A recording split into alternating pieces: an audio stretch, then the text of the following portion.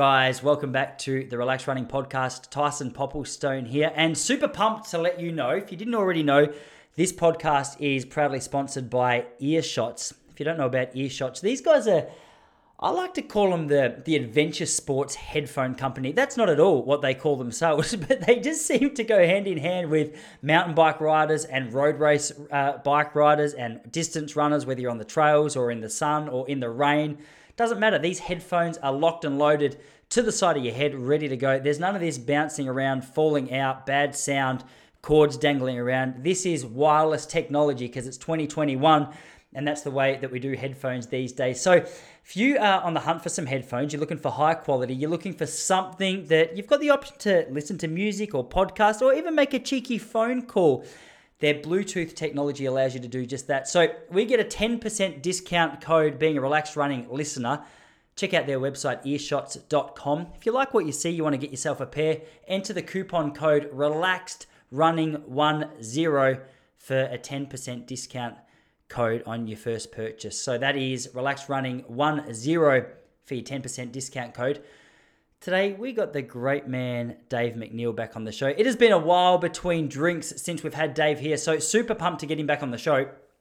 He's obviously recently come back from his third Olympics in Tokyo, where he competed over the 5,000 meters. I wanted to find out about how it went, about how he felt about it, about what he got up to in the lead up and post run. So you're in for a treat today with Dave. Also, a reminder, the Relaxed Running AFL membership running programs for the pre-season are now available at relaxrunning.com. So if you know any runners or any footballers who are trying to improve the running element of their game, relaxrunning.com, you'll find them all there. But let me get out of your way. This is myself and Dave McNeil.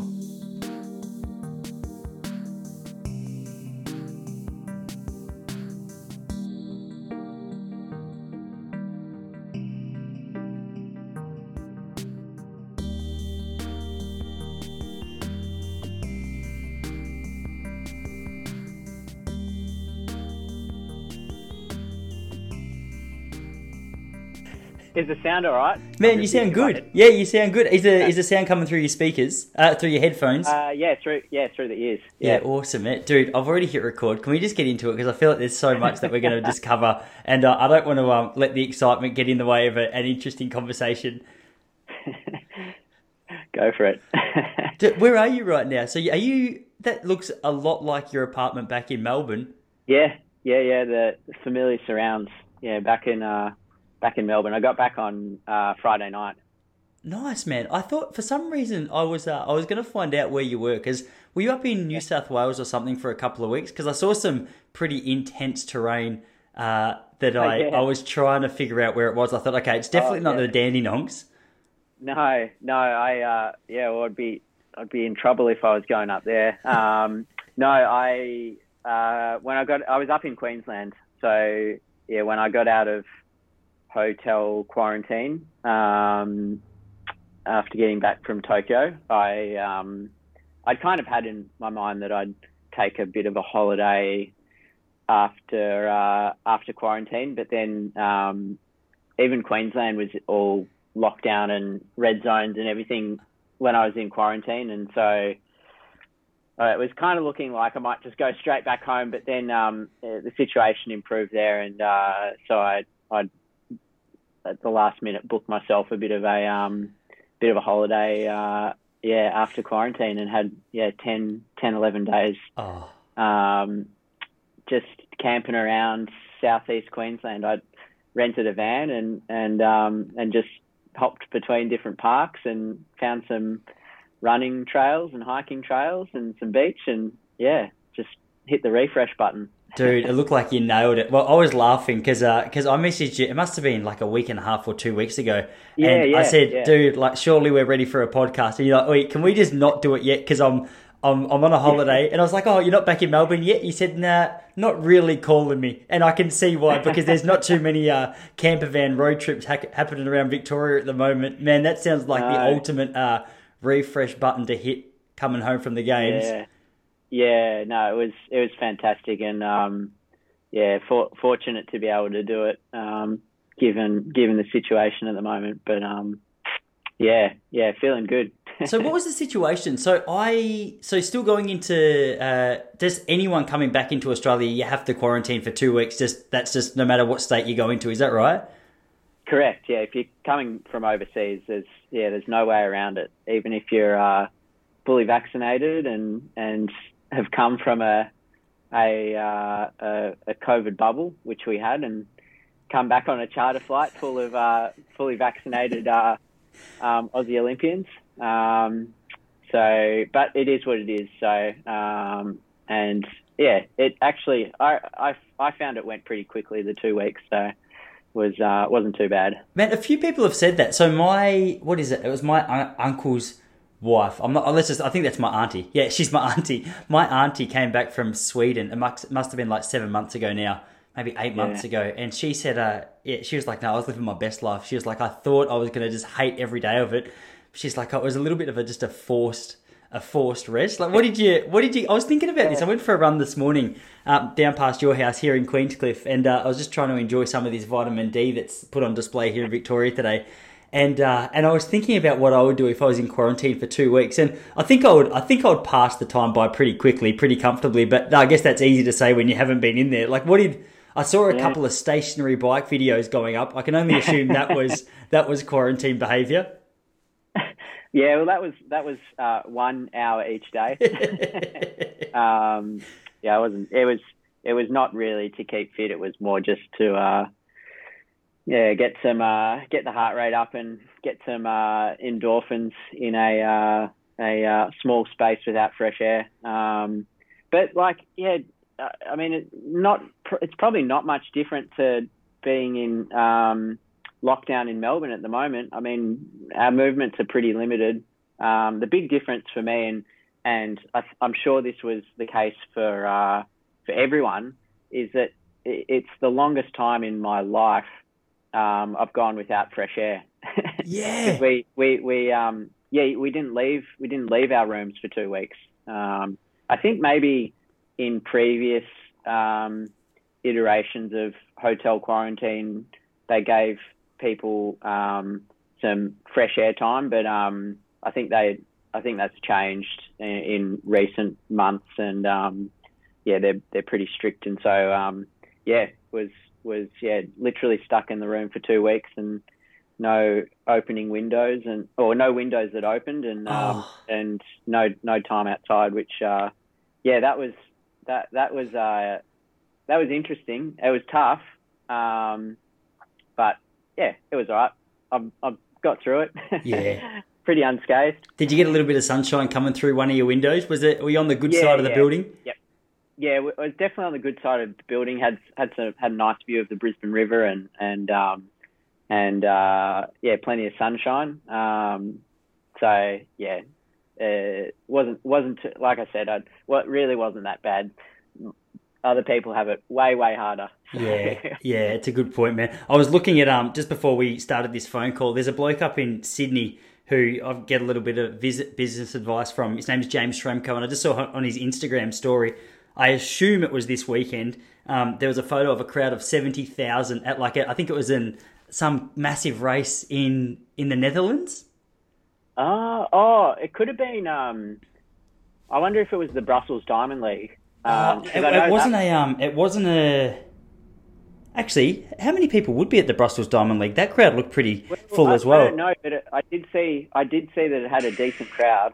I'll see if I can find it for you just as we speak. James Shremko. I don't think he said what the actual event was, but it was so funny, man, because I've been laughing because I don't know if you've seen in the news that so Nadia Bartel, Jimmy Bartel's ex-wife, the Geelong footballer, she's been in trouble for doing cocaine, but mostly for being in a social gathering of about 4 people. And I thought that was the funniest story of all time.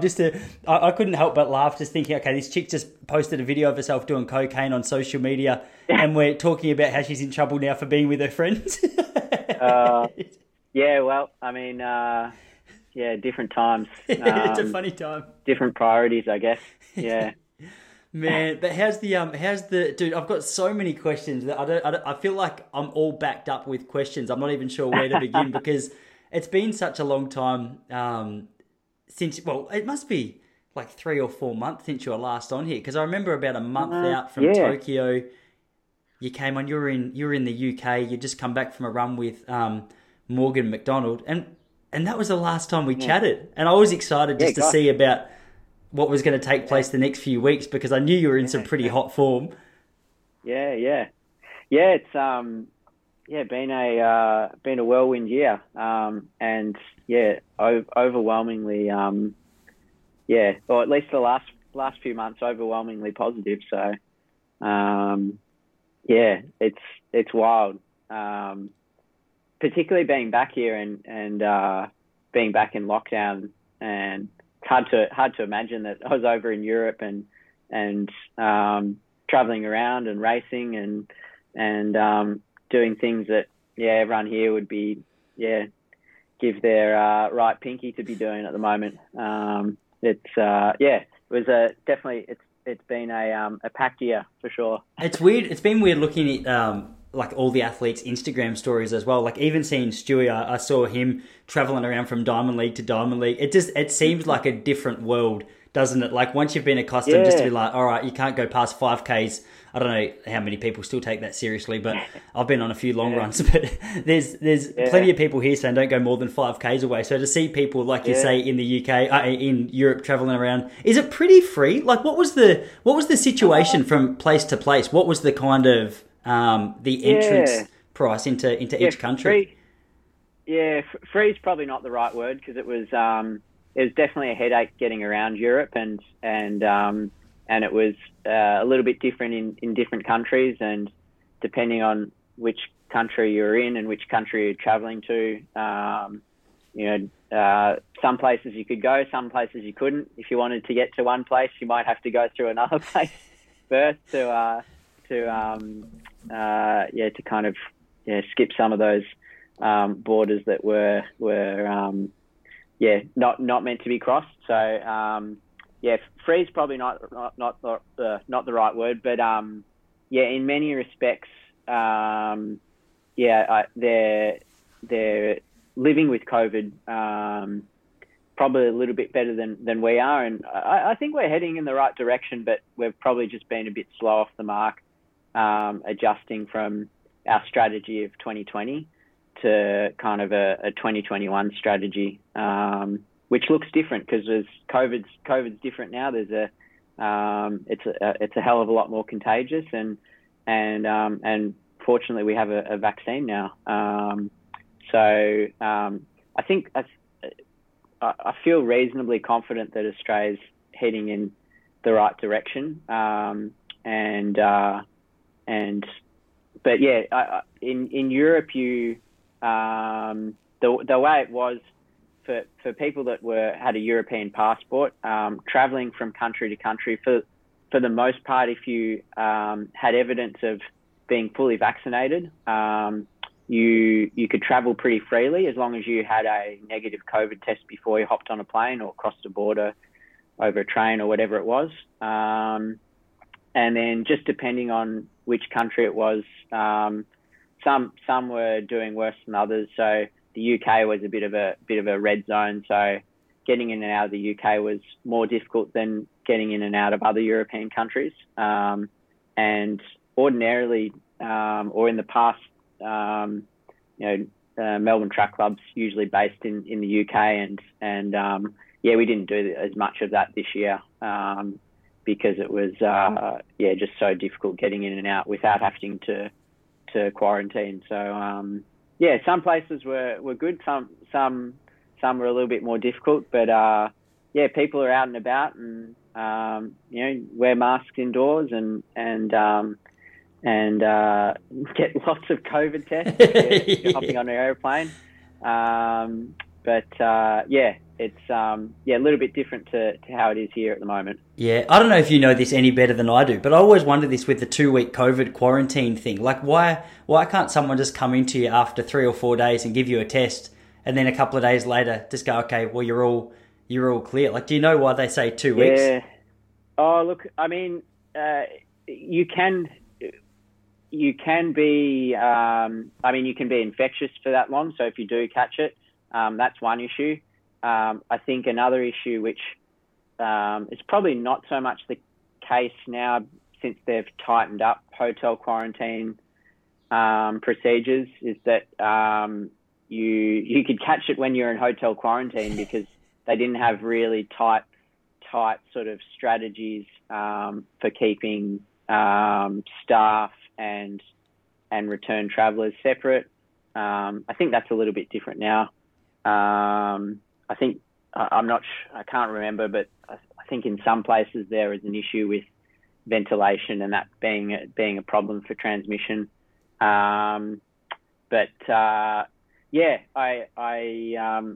in some ways I think, and I actually don't know the answer to this, so I can't really comment on it. But I know some of the strategies we have now are the same strategies we had last year, but we've got a different problem on our hands now, which is a more contagious virus, but also with a vaccine available. So I don't know whether 2 weeks is still the right answer. It could very well be. But yeah, I think originally when they set the 2 weeks, it was that had to do with from the date you first tested positive or the date you returned, the expected kind of period in which you're contagious was up to 14 days. Yeah, so. Okay. Man, how funny is it? I can't believe we've been doing this show like together from time to time for about a year and a half, and this conversation still is in the limelight. Are you so COVID bored yet? Like how? Not really. No. I mean, I don't mind talking about it. Everyone else does. Yeah. It's just how life is at the moment. It's probably a pretty good attitude to take, isn't it? It'd be great to get to a point where it's not the center of attention, but that's just what it is at the moment. And that's okay. There's plenty of other good positive things going on as well, and we can focus on COVID, but there's other things to focus on too, which was the case this year. I've had lots of things to focus on, and they've paid dividends in many ways. Oh, dude, 100% they've paid dividends. I mean, I was gradually going to be tiptoeing towards this conversation because obviously it's been exciting as a mate of yours just to be able to watch the progress that you've sort of made. Like there's so many things I want to ask you because your season this season, and I know I said this to you last time we chatted, but it's really just blown my mind, and I think it's given so much hope to a lot of people who might be later developers as athletes. Not that you weren't a gun, like that's your third Olympics. Is that right? Are your third Olympics now? Yeah. It's like your third Olympics. I'm not saying that you've just come to form, the last couple of years, but it's pretty crazy to see a 35-year-old bloke running the times and the PBs that you've run this season. Like we danced around that topic a little bit last time we chatted, and there's so much we can say about the races and stuff, but is there a particular standout or two or three standouts to you about your last sort of, let's just say 12 months to open up the conversation a little bit? Because I remember we were running down here, probably 2 months or 3 months maybe before you left, and you casually mentioned that you were hoping to qualify, and I can't remember if we covered this in the last chat, and I was like, it'd be great, like it'd be awesome to see you do it, and the way you said it was like, you sort of sounded like you had your cards fairly close to your chest, and I was looking forward to see how it would pan out. And then when you actually went out and ran some of the times that you're doing, I was like, all right, come on. I thought we were close enough to be honest about how well you were really running. Like, what was your headspace leading up to the games? Were you fairly confident it was going to be you were going to get your ticket, or was it a bit of a surprise to you as it was to me how fast you started running? I mean, can I say a bit of both? Yeah. It was a bit of both. I think there was some.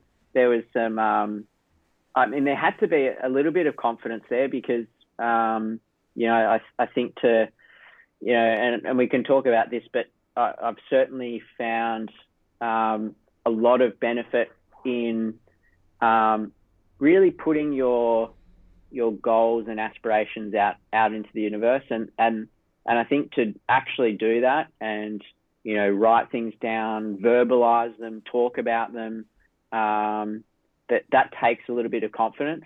and I've certainly been doing that, and had been doing that over the last sort of 12 months, and I think that's an important point also, is that I think a lot of the, I guess, success and improvement and just positive things that have happened this year probably wouldn't have happened if it hadn't been for COVID. I mean, if the Olympics had been on in July 2020, fair to say my chances of making it would have been a lot slimmer. So that's one issue. The other is that, life slowed down in many ways because of COVID. We weren't as mobile. We weren't moving around as much. A lot more time spent at home, a lot more idle time, a lot more time to think, a lot more time to worry, all of those things. And I think given that time, like a lot of people, it was an opportunity to, reassess things and kind of be a little bit more critical of, myself and my approach and who I am and all of those sorts of things. So I guess, working on those is probably what helped in 2021, having some of the successes I had. I think also there was certainly a big turning point at the start of the year for me, just going through some pretty intense grief, and that flaring up some anxiety that became unmanageable in many ways, and so just a combination of factors, being stuck at home last year, having a bit more time to work on priorities and direction and things like that, and then out of necessity having to get my headspace to a more stable, healthy spot. It all probably contributed. The winner was my running at the end of the day. And not because I trained harder or did anything different from a training perspective, but I started to put a lot more stock and attention into my mind and addressing some of the shortcomings, whether it's at training or once I hit the racing track, that I just hadn't prioritized the way I did this year in previous years, and the end result was going to the third Olympics and 1, 2, 3, 4 PBs during the season, which was really good. And like I said, I mean, not much different from a training perspective, and certainly a lot of the time, it's particularly when you're running PBs, it's not necessarily about being the fittest, getting fitter than you've ever been before. Sometimes it's just about opportunity, and I had opportunities this year which I probably hadn't had previously, in the right place and the right time. I ran a 5K PB with, probably Australia's greatest ever distance runner pacing me for 10 laps. So, I mean, come on. If I wasn't going to run a qualifier, like I didn't deserve to. And then, getting the opportunity to line up at Oslo Diamond League, those things don't just happen without, good people in your corner and people that believe in you and people that back you and invest in you. So, I, as always, team effort and wouldn't have been able to do it on my own. I feel like MTC really, there's been a couple of Olympics, and I know it's hard to sort of narrow it all down into to make sure every athlete on the team just is right for the day.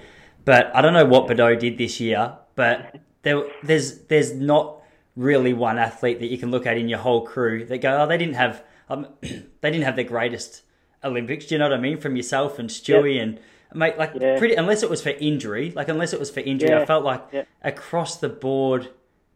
Unless I'm forgetting a couple of people, maybe I'm thinking of mostly the guys that I know in the group. But in terms of priming for race day, like I was super impressed with. Like I know it's crazy that you got to Tokyo. It's awesome how well you run. I'm sure like you had goals to make it into the final, but I was super impressed with your heat. Like just the way it was run, I felt like you gave yourself every chance to get through, and I felt like you really delivered on race day. And it was only like point something of a second that left you out of the final, wasn't it? Like it was a very close call. Yeah, less than half a second, which is a bit annoying, and there's a bit of luck involved in that's a nice way to put it. To get into a bit annoying. Maybe if I'd been in the second heat, it might have been different. Maybe not, but I knew going into that, and that was I didn't mince my words with my goals for that. I wanted to make the final, so that small part of my season, which was the Olympics, that was one goal that I didn't meet. If I look at the plan I had and or the plan that we had and how I executed it, I didn't execute it perfectly because I knew if I wanted to make that final, I had to come top 5. And I didn't come top 5, and that was on me. There's no luck involved in that. That was all my doing. But am I ashamed or disappointed in how I ran? No, I had a good crack. I did the best I could. I think, did I learn something from it? Absolutely. And I do have to back myself a little bit further out to get into position to make sure that I'm in that top 5. Like I said, it was one goal that kind of went unmet, and but there was a lot more overwhelmingly positive to come from the season. So I definitely still left the race with the head held high and proud of what I'd done. It's the curse of the runner, always striving for more and always moving forward and always wanting to know what they can do better, and I'm glad of that. It's true, and I've never heard an athlete in all the years I've been involved in the sport run a PB and go, yeah, that's as fast as I can run, or that's as well as I can run. Yeah. Like memory I always have is when Alan Webb, I think Mark Fountain paced him for a couple of laps when he ran the American record over a mile. I want to say he ran 3:46 high, and it was just an unbelievable run. It was sort of mind-blowing how quick he ran. Yep. And I remember, I think it was Flow Track went over to him, or someone went over to him after the race and just asked the question, like, oh, how is that? And he goes, I think I can go faster, which he could have had he had the right day. But I love that attitude of it's, as you say, it's a blessing and a curse. And I find the same thing with stand-up comedy now. It's like you go out to a gig and you might have the best gig of your life and feel like the audience is in the palm of your hand, and you leave and you're like, that was awesome, I got to go back. But you can improve, or you might bomb and you've got 15 different things to improve. And it's sort of, for me, it's like a really attractive part of any pursuit is just that constant tinkering and adjusting to try and get the most out of yourself in whether it's running or insert whatever endeavor you're chasing after. Absolutely. And that will never change it. I think one thing that I am, I guess, more conscious of now, though, is that, when you reflect on these things and what can you do better and what can you change, and, can I run faster? Can I finish higher? All of those things.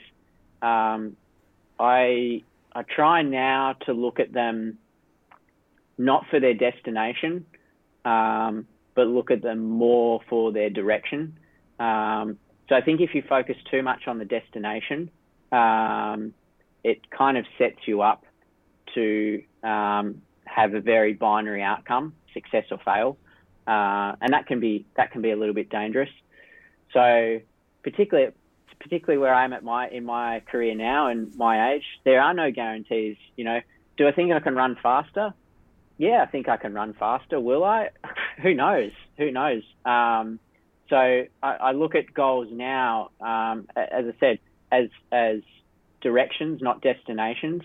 And so in doing that, you put the onus and the attention more on the process and the now, and enjoying the process, and maximizing what you get out of, you know, each session, each day, making sure that you enjoying each session and each day. You know, enjoyment is one of the most important ingredients for consistency and sustainability. That's a great point. Yeah. And consistency and sustainability are the single most important variables to whether that direction you have, that goal you have, has a chance of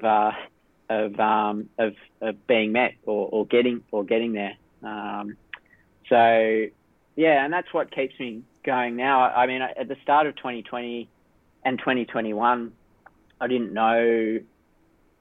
really know where the end point for my competitive running was. I had a rough idea that I might call it quits at the end of the Tokyo cycle, and then focus on other things. But I think that shift in perspective, and focusing more on enjoying the now and the process of it all, that will never change for me. I'm always going to enjoy, you know, the running, the having a goal, having a direction. I don't know whether I'll run any faster or whether I'll make any more teams, but I enjoy the process of it and having a go at it. And so, yeah, I'm going to keep doing it next year. And I mean, realistically, it'll just be kind of a year to year reassess what I'm doing. But I think, yeah, that shift in perspective to just focusing on the now just makes me realize that I love this. I love the training. I love running, and I love the competition side of things. And why not keep doing it? And it doesn't mean I can't do some of the other things I'm, you know, interested in and focused on as well. And yeah. Yeah, that's awesome, man. I like what you said about just the enjoyment factor being such an important part of the improvement, because I don't know if I've said this to you before, but that was one thing I always noticed. Like if I was ever in a phase of, although the thing that always stands out to me, like if me and Jesse had ever had an argument before I went out to a session, it was a bit of a write-off for me. I never fully got my head around how to run well when I was angry and how to run well when I just didn't want to be there. And I had a couple of friends, like Kale Simons was a good friend of mine. He ran 3:43 and 8:03 for 3K. And he was the kind of bloke, I still remember seeing him on the start line, just getting himself all revved up and angry. And he used to terrify me because he's such a lovely guy. Yeah.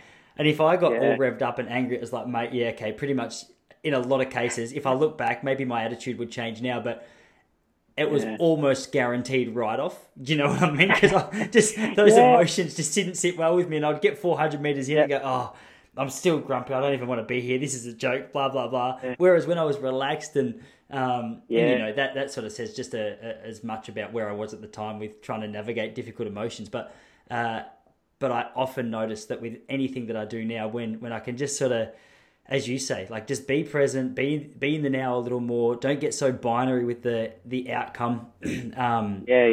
Of like, okay, it's a success or a fail.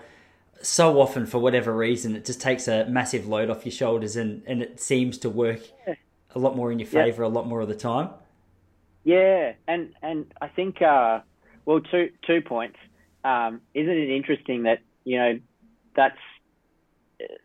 it seems like that's how you and I tick, but for other people it isn't like that. For other people, their success and how well they do is contingent on some of the things that, you know, would bring you and I to our knees and pull us apart. You know, some people thrive off you know, having a chip on their shoulder or being That's angry, true. and that's fine. Like everyone's got to find their own way to navigate that direction, that whatever their North Star is, I guess. So that's the first point. And then the second point I've forgotten now. That was a really good first point. You don't even need a second point if you can't remember it. Yeah, it'll. I'm sure it'll come back to me. While you think of it, let me ask you: have you seen that? This is a random question, but I'll tie it back into what we're saying. The Last Dance, the Michael Jordan documentary. Did you see that? I did. Yeah. Documentary series. Man, I had no idea how much of an intense character Michael Jordan was. And just his desperation to win and the attitude he could get himself into to make sure he played well sort of blew my mind. But I can't remember what episode it was, but there was one... I might be getting a few details muddled up here, but let me just chuck this out there, and anyone who's listening to this and knows it better can correct me. There's a scene where him and a couple of teammates have money on who can get the closest or who can hit it from like three-quarter court or quarter court, and Mike's about to go have his shot. And anyway, he goes up, he sinks the basket like he does, and then someone said to him, like, oh, were you nervous about missing? And I can't remember exactly what he says, but it was essentially like, man, I don't even entertain my mind with the thought of what it might look like to miss, because it's just wasted energy to me. It's like, I'm not going to get myself worked up about, oh, what if I missed? Because in that moment, you can sort of imagine a miss 1,000 times if you want before you get there and get yourself all stressed about it. Whereas, all right, just do your best to hit the basket. If you miss it, deal with it then, but don't waste your time with that rubbish energy in the lead up to it. I thought it was just it's sort of in the same realm of what we're talking about with how people just get themselves into a particular mindset and ready to run or perform at a super high level. Absolutely. I think it comes back to, like, however you phrase it or however you put it, it's you, putting your intentions out into the universe. And, because I think once they're out, it's like you've clicked save or you've clicked send, and you can't undo it. And there's a certain mental commitment that goes into that, and that's I think once you do that, you automatically discard some of those doubts that can creep in, and some of those things that can bring a good intention undone. It's not a guarantee, but it's certainly an important component of that sort of mental, physical connection and making things happen. It's true. I can't remember exactly who said it, and it's sort of, I like your little email analogy, like that you've clicked send. But even just like if you voice it to a few people who are close to you as well, it's almost like an accountability. You can't go and hide. Like it was the same person. I want to say his name is Ravi. I'm having a mental blank as well, but it doesn't matter. Whoever it is that I'm trying to tell you about, I'm going to tag this in the show notes, this bloke, because he was on the Joe Rogan podcast about 2 years ago, and he's such a gun. I'm disappointed I can't remember his name. But he was explaining that with anything that we commit to, a lot of the time, the best step that we can take to make sure we get something done is tell people what we're planning to do. And his example was if you go to work and you start telling the people around you at work, I no longer eat sweets, and by Christmas I'm going to be 20 kilos lighter. They soon know whether you're telling them the truth, because if you rock up and you're eating a Snickers bar, you've got that accountability like, oh, you said you weren't going to do that. So it's like a little bit of public accountability to go, all right, well, if I put this out there, not only am I voicing and just establishing that in my mind, I've also got like a little bit of leverage from these people to make sure I back up what I say I'm going to do. For sure. And there's obviously, like, there are a lot of steps that go before that. I think that's a good analogy, is the person that, you know, says they're going to do something, and then, you know, they're it's that famous the person that's all talk and no action. And there's plenty of people like that. And it's a good point that you know, it's good to have an intention and put it out there. But there's a bit of groundwork to be done before as well. That's a good point. Ravi Navikant, I think the guy's name is. Ravi Navikant. Dude, you'd love him. He's a really interesting guy. He actually started a company. I think he was the man behind like the website Angel Invest. He's a really switched on unit. And he talks a lot about how he's a really big fan of the idea of just constantly flipping stones. Like if you're failing at one thing, you can, keep flipping it, keep finding out ways to improve it. He says eventually you run out of bad luck, which is something I really like. Like I think a lot of people, they'll have a crack at something and then they won't quite get the result that they want. They go, oh, far out. Okay, well, that's not quite what I was after. But this idea of just constantly showing up and putting in the groundwork, as you say, it's such a great way to run out of bad luck. Like you can't just have bad luck forever. If you keep showing up, you're going to start to see some really big improvements, assuming you're doing what you need to be doing well. For sure. Yep, keep showing up. That's it's a cliche. It's a cliche for a reason. Well, yeah, but it's exactly, cliche for a reason. It's usually true. Man, how did you go coming back from Tokyo? So my headspace after, and this is it's almost incomparable, but just so we've got something in common to relate to. When I spent about 12 months or say 9 months training for the Melbourne Marathon a couple of years ago, I was really excited for the race. My week was structured. It was targeted towards that particular race. I got to the day, I was really excited. And man, I'll never forget, I was laying on the couch after my race that night and it was almost like I just felt depressed. I was so flat because I was like, obviously I didn't have a great result that day. But also just having that target and having that big bright light or the almost the North Star kind of thing just guiding you towards a particular destination. And then having that race just over and done with, you come back, you recalibrate, you try and find it. Was there a couple of days of trying to get your head around it, or are you experienced with that now? Like, how do you navigate, just finishing up such a big event like that? Yeah, absolutely. I mean, there's a certain amount of numbness that happens afterwards, and I kind of, my interpretation of it, and there were a few things that I did after Tokyo that I'd kind of learnt to do after London and Rio, and I probably did a bit better this time. I guess proof will be in the pudding in the next few months, but I think, and I've talked about this before. It's kind of the single biggest focus, of your year, and you put, all your intentions are geared towards, in this case for me to getting to the Olympics, and then for it to, you line up, the gun goes, and it's over in less than 14 minutes, and then you don't make the final. It's like a big bang.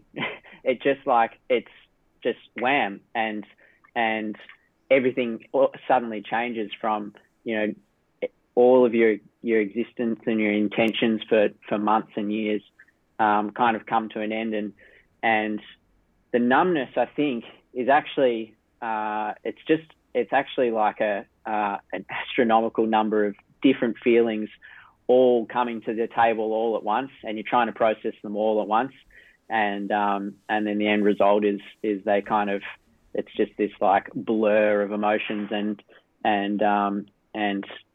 that's certainly something that I've identified in myself, is that it's an overwhelm. That's what it is. You get overwhelmed with feelings and emotions, and then in my case, often when that happens is I feel numb and I kind of zone out and try to ignore them, and that was certainly the case this time. Like, you just like, crap, what do I do now?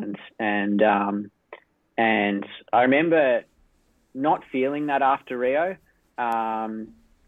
but deep down those feelings and emotions were there, and I think when you have something like the Olympics, which you spend a long time preparing for, and then it happens once every 4 years. It happens in the case of a 5K, on a single day in a 15-minute window where you have to get everything right.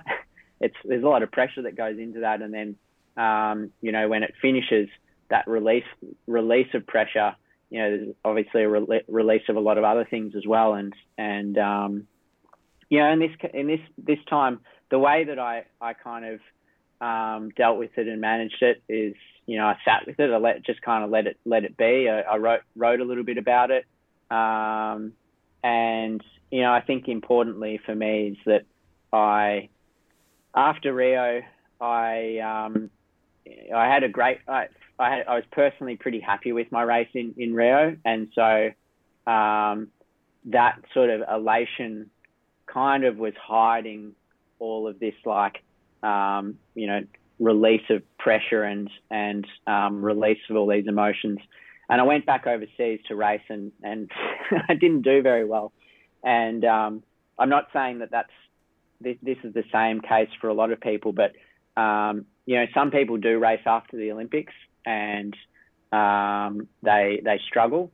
Others do really, really well. And I have so much respect for them. People like Lyndon Hall, who's just having a phenomenal postseason. Same with Stuart McSwain. They finished the biggest race, the biggest event of the year, and then back it up and run so well. I just knew in my heart that wasn't how I rolled and how I ticked, and this time I made the decision, at the start of the year, that Tokyo would be the end of the year and I wouldn't race after that. And then, like I said, it was a little contingent on lockdowns and red zones and all of that. But I did want to spend some time having a little break and just, doing what kind of rejuvenates and replenishes me, which is just getting out into nature. And fortunately, I was able to do that and hopped in a camper and just worked my way through all the national parks or not all of them. I would have needed another few months to get through all of them, but a few of the national parks in southeast Queensland, and it just felt good. I think we'll see how the next few weeks go, but I certainly feel a lot better and just a little bit more mentally and spiritually replenished, I guess. Yeah, that's good, man. Which, I think you have to do that. Like I said, so much goes into that sort of one day, that one window, and whether you get the outcome that you desire or not, there's still it still ends suddenly either way, and you have to find a way to reset things. Yeah. Did you do any running when you were traveling around in the camper?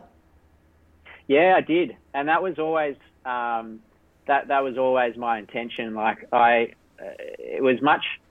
didn't need a physical break. I just had 2 weeks in hotel quarantine, yeah. and I love running, even if I wasn't doing it competitively. Running such a important part of my just well-being, and so that's what I wanted. I was going on an adventure to try and find some trails to run on, and I did that. Unfortunately, on my second day, I went on this absolutely epic trail in Lamington National Park, and it was fantastic, great views, but really, really technical. And I did a really, really solid roll of my ankle, and the sort of one where you actually yell out a little scream. And I always roll my ankle, so it's nothing new. And most of the time, it's one of those Peter Griffin moments where you go,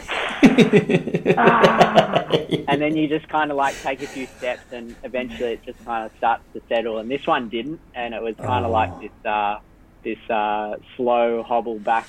I still had 10K to go at that point, and it was pretty painful getting back. And at that point, I was like, oh man, I'd just taken, all this time to go run and explore, and after this brief moment of anxiety of oh, what do I do now? The next day I was like, I'll go walking instead. And I did that for a few days. I just hiked and loved it. My ankles seemed to not to mind walking around, which was good. So I continued exactly what I was planning to do. I just went a little slower. Dude, it's the worst feeling, isn't it, when you do I've got like a floppy right ankle now because I've done it so many times. I'm pretty sure I don't have any lateral ligaments anymore at right ankle. But isn't that a nice metaphor though? It's just like that happened, and I just I kept stuck to the plan and recognized, what was the most important part of that little journey, which was just immersing myself in nature. And I kept doing that, but I just slowed down. And that is the whole thing is taking some time to slow down. Especially after the Olympics, everything with the Olympics is like you're aiming, you're setting goals, you're always like pushing the boundaries. You're trying to do better. You're trying to get somewhere. And I think that's,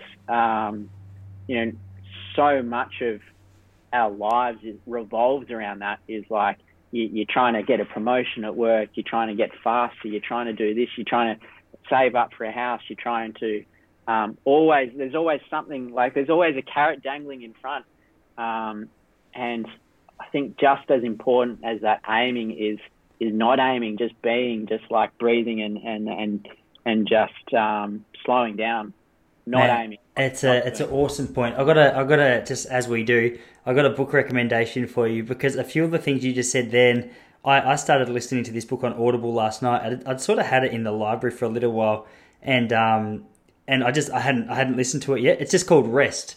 And it's got to do more with the way he speaks about it. His name is Alex Sojung King Pang, and he's got like a little bit of a business focus, but so much of what he says relates beautifully to running. So why you get more done when you work less. But what's so interesting about it is just the way that he speaks about people being replenished and people being refreshed. And I kept thinking about it when you were saying, like, you just going out to nature in southeast Queensland was like a real hit of the refresh button. And another thing you said, how you just been in hotel quarantine, you didn't need physical rest, you just needed just a little bit of a mental decompression. And he speaks about how so much of the best rest for a lot of people takes place during like vigorous exercise. And I thought this today. I walked down to the Queenscliff footy oval along the beach, and I did like a really intense just body weight exercise, workout for half an hour. And I was cooked. I was sweating up a storm. And I was walking home, and I'm like, that's a refresh button. Like, I came home, I got myself a coffee, and that was when we started this podcast. But I came into this with like a fresh mind and a fresh headspace and excitement. And, it's amazing how replenished you can feel when you can really locate what it is that is your refresh button. Yep. And I think, like, you often hear that phrase, rest and recovery. And I think they're two, depending on which way you look at it, they are two quite different things. And we often equate rest with recovery. But sometimes rest is something so much more. It's not letting your body, in many ways, yes, it is letting your body recover, but it's also opening your body up to take in so much more. And for a lot of people, particularly creative people, that rest component is where all those creative juices start flowing. And so, like, as I said, for me, I certainly did the recovery part, just being very sedentary for a couple of weeks. I didn't really need that anyway. I physically was feeling fine after the Olympics. I wasn't feeling overly exhausted. But definitely everything happening 10 inches above my shoulders. That needed a bit of, just needed a different, it needed a different stimulation to kind of reset that outpouring of all the emotion and energy that went into the last sort of months. Yeah, man, I'm really interested to pick your brain about this because it was one thing I was thinking just watching it on TV and also hearing about the restrictions and things like that were taking place over in Tokyo. But in comparison to the other two Olympics that you've been to, like how did it compare? So obviously, when I think of the Olympics, I've sort of been in and around the sport long enough now to know that part of the fun from the things that I took part in, the World Uni Games was a big one for me. Half the fun for me was just hanging out, going out for dinner with the teammates and just a little bit of banter and, having a good chat and a few drinks after the race and, whatever else it is that you get up to over there. That was a real blast for me. But how strict was it? Were you allowed to get out and about, or was it purely like after your race? They seemed pretty hard on the, like, as soon as you finish, chuck your mask on and just go get yourself sorted. Yeah. Was it fun? Was it an enjoyable experience? Like, how did it compare? Oh, of course. Yeah, absolutely. It was an enjoyable experience. We had 18 months of context to prepare us for it. So we knew what we were getting in for. Like, wearing masks is not a big deal. It was absolutely different. There were no crowds. I think often you hear the question bandied around so much as, how did not having their crowds affect you? In answering that question personally has no effect because once you're on that start line, you're in the zone so much that what's happening around you could be a million miles away. It really wouldn't make a difference. That's a good point. When you look back on it, absolutely, it's like, I remember London, having this visceral feeling of 80,000 people screaming and not having that in Tokyo. So that was different.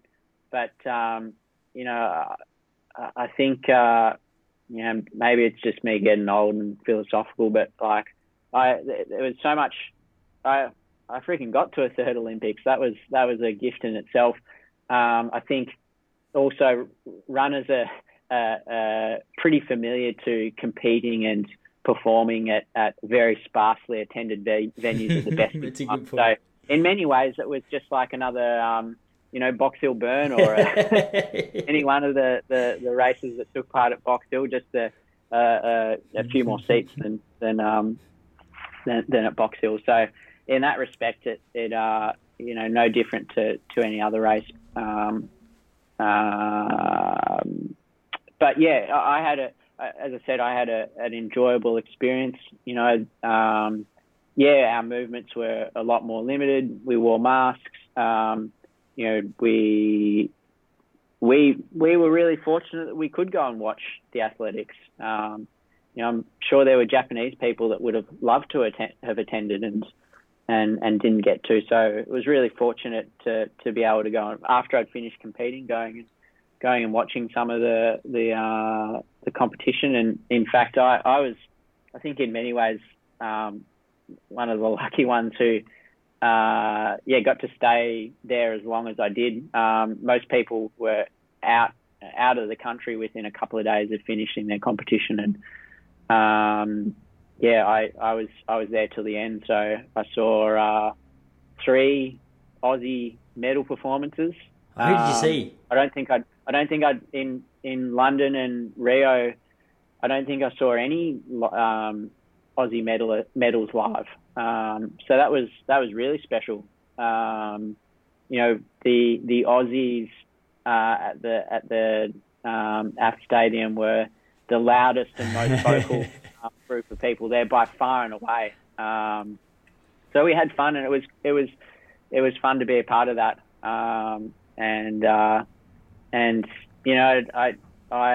got so much joy out of watching Stewie compete, just because I felt part of, it was all him, but I still felt part of his little journey throughout the year. I spent a lot of time with him, roomed with him at a lot of meets, and obviously did a lot of training with him, and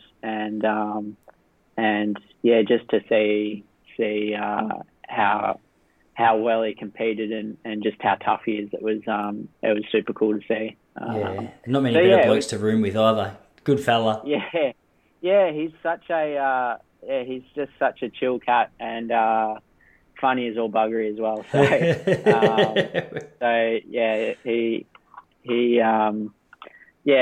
was a lot of fun. Who did you watch get the medals? Who did you see? So Ash Maloney was the first one. Which one's Ash Maloney? He's the decathlete, so he won the bronze in the decathlon. Yeah. Then Kelsey in the javelin the next day. Sweet. And then Nicola in the high jump on the she's on the insane, last day. man. She's on a mission at the moment. Yeah. I saw she won. Was it Brussels or something the other night? I saw she won some Diamond League. Yeah, maybe. Yeah, I've lost track now, but maybe she did. She seems like a quirky cat too, I'm man. pretty sure she jumped over 2 meters again. So. Yeah, she's an athlete for sure. Yeah. Is she tall? How big is it? Trips me out that people can jump that high. It blows my mind. Like when you say 2 meters, you're like, that's good. And then you think about the fact it's 20 meters, 17 centimeters over my head. I go, hang on a second, what the heck? Yeah. I'm sure she's an exceptionally averaged heighted high jumper. Yeah. But yeah, she's tall. Yeah. Yep. Awesome, which is not hard.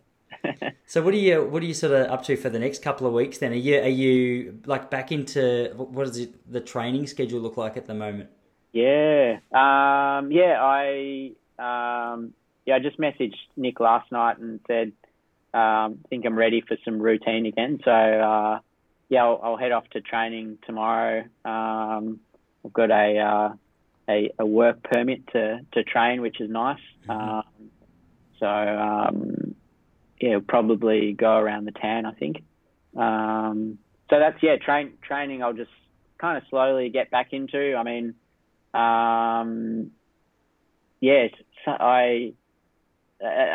at this point, there's no rush. And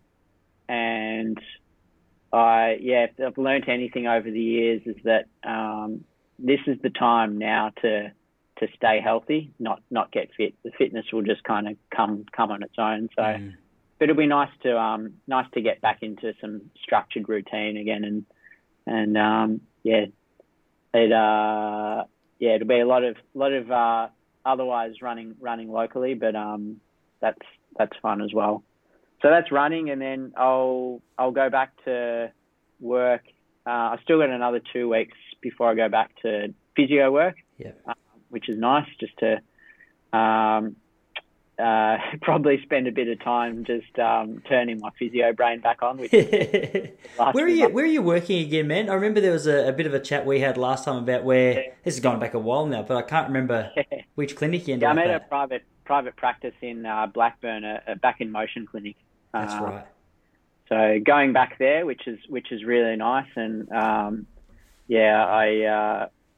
mate, couldn't dream of a better place to work. It's just the best colleagues, the best boss. I mean, find yourself a workplace that lets you piss off for 6 months and says, come back when you're ready. Good luck, eh? I try not to take that for granted, but that's so I'm looking forward to going back to that,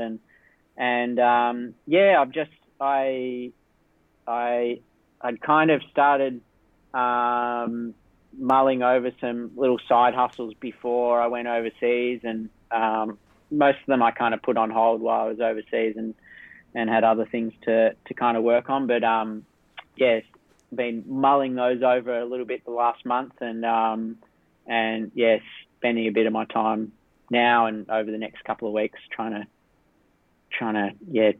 just make sense of those a little bit more, I guess. Awesome. Like in a business sense, business side hustles, or? Yeah, I guess business. I mean, at the end of the day, it has to be business. I've said to a few people, like, I feel in many ways like I've gone through a bit of for lack of a better description, a midlife crisis this year. And I'm sure I have in many ways. But I think from everything I'm learning, I'm just to be of service to other people and be a productive member of society. I have to be happy. Yes. And to be happy, I need to have some meaningful purpose. And so I'm just like, at the moment, I'm just like, I'm trying to do things that feel purposeful and feel like they have a positive impact. I think in order to keep doing those, I hate to think of it, but you do have to kind of turn it into a bit of a business. That's I guess the business side of things is probably a little ways down the road, but for the moment I'm focusing on doing a bit more writing, which I love to do, and I've had people tell me that I'm good at it, and you are good at it. Yeah, I've read some of your articles that you're posting, and I've read a lot of your stuff on Runners Tribe as well. I guess whether I'm good at it is besides the point. I really enjoy it, and I find it quite cathartic and helpful, but it seems to strike a chord with people and gets a positive response. And if I can bring some a bit more positivity into the world, then I should do a bit more of that. So that's awesome. That's I guess it's awesome, man. Dude, we'll have to talk more about it. But I don't know. I tagged you in a photo maybe 4 weeks ago or something on Instagram. So one of my good mates has started I don't know what it is. It's essentially a group of 8 of us guys. I guess you say like a, what do you call it? He's got a name for it. I can't remember what it is. But essentially it's just 8 blokes, and we just catch up about once a month, and like it's all structured, well formulated and stuff. And a lot of the conversations that we have there, they remind me so much of the conversations that you and I and Bert, when we can get him back, we've got to get him on. We have, but dude, I'm going to have to send you a link, because if you're interested, you should come and check it out. And anyone else who's listening who might be interested in something like that, it's nice, especially for a lot of guys out there. There's no really like well structured places where you can go and just talk about real life issues and struggles and goals and dreams, and just be a little bit more vulnerable. Like I know a lot of my conversations I have in the day to day, just like all good, going well, no worries, thank you. But it's got a little bit of your name written all over it if you're interested. If anyone else is interested in that, I'm going to link you to an actual description, because I feel like I've just painted it poorly, but it's essentially a bit more of an open-ended space to have real chats. Yeah, that'd be great. Yeah, sign me up. Dude, I will sign you up. I'm not gonna keep chatting, man, because my little man, he had to go and have his 1-year-old immunisations today. So he's just been over. Oh yeah. So he's last time I was so proud of him. He got the needle. He started laughing, and I was so proud, because I don't think I've ever had a needle and not cried. So I can hear Jessie and him sitting in the backyard. I know she's trying to be a good wife and not bring him in, because he'll be noisy and it'll mess up the audio. But man, let me. I'm going to send you a message when we finish up, and as soon as we can, as soon as that 5K radius is eliminated, you got to come around here for some dinner, and we'll go for a run, because I haven't run that fast since we last caught up. Well, I'm probably a bit slower at the moment. Good. That's what I need. No, I can't wait. Hopefully. Whenever it happens, it'll happen. Awesome, we'll do brother. it. It's so good to finally catch up again, man. As you know, you've got an open invite on here. I'd have you on here every week if you had enough time in you. So I feel like you have to contact me from now on to say when you're free, because otherwise I'm going to be that bloke texting you every week going, let's go again. But I'd love to get Bert on. I really miss him. I was thinking about him today, and it's been way too long since we've had a schedule that all lines up. Yeah, we're catching up, I think, in a couple of weeks. So I'll word him up and see if we can get us all together again. All right, brother. Man, I'm going to leave you to it, but great to have you back on. Good to see your face again. Good luck with the needles. I hope Charlie's has a good chuckle again this time. Well, we're going to find out. He's actually been over there getting it done while we've been talking, so I'm hoping I go out and see a big tough baby. Yeah. All right, brother. We'll leave it there.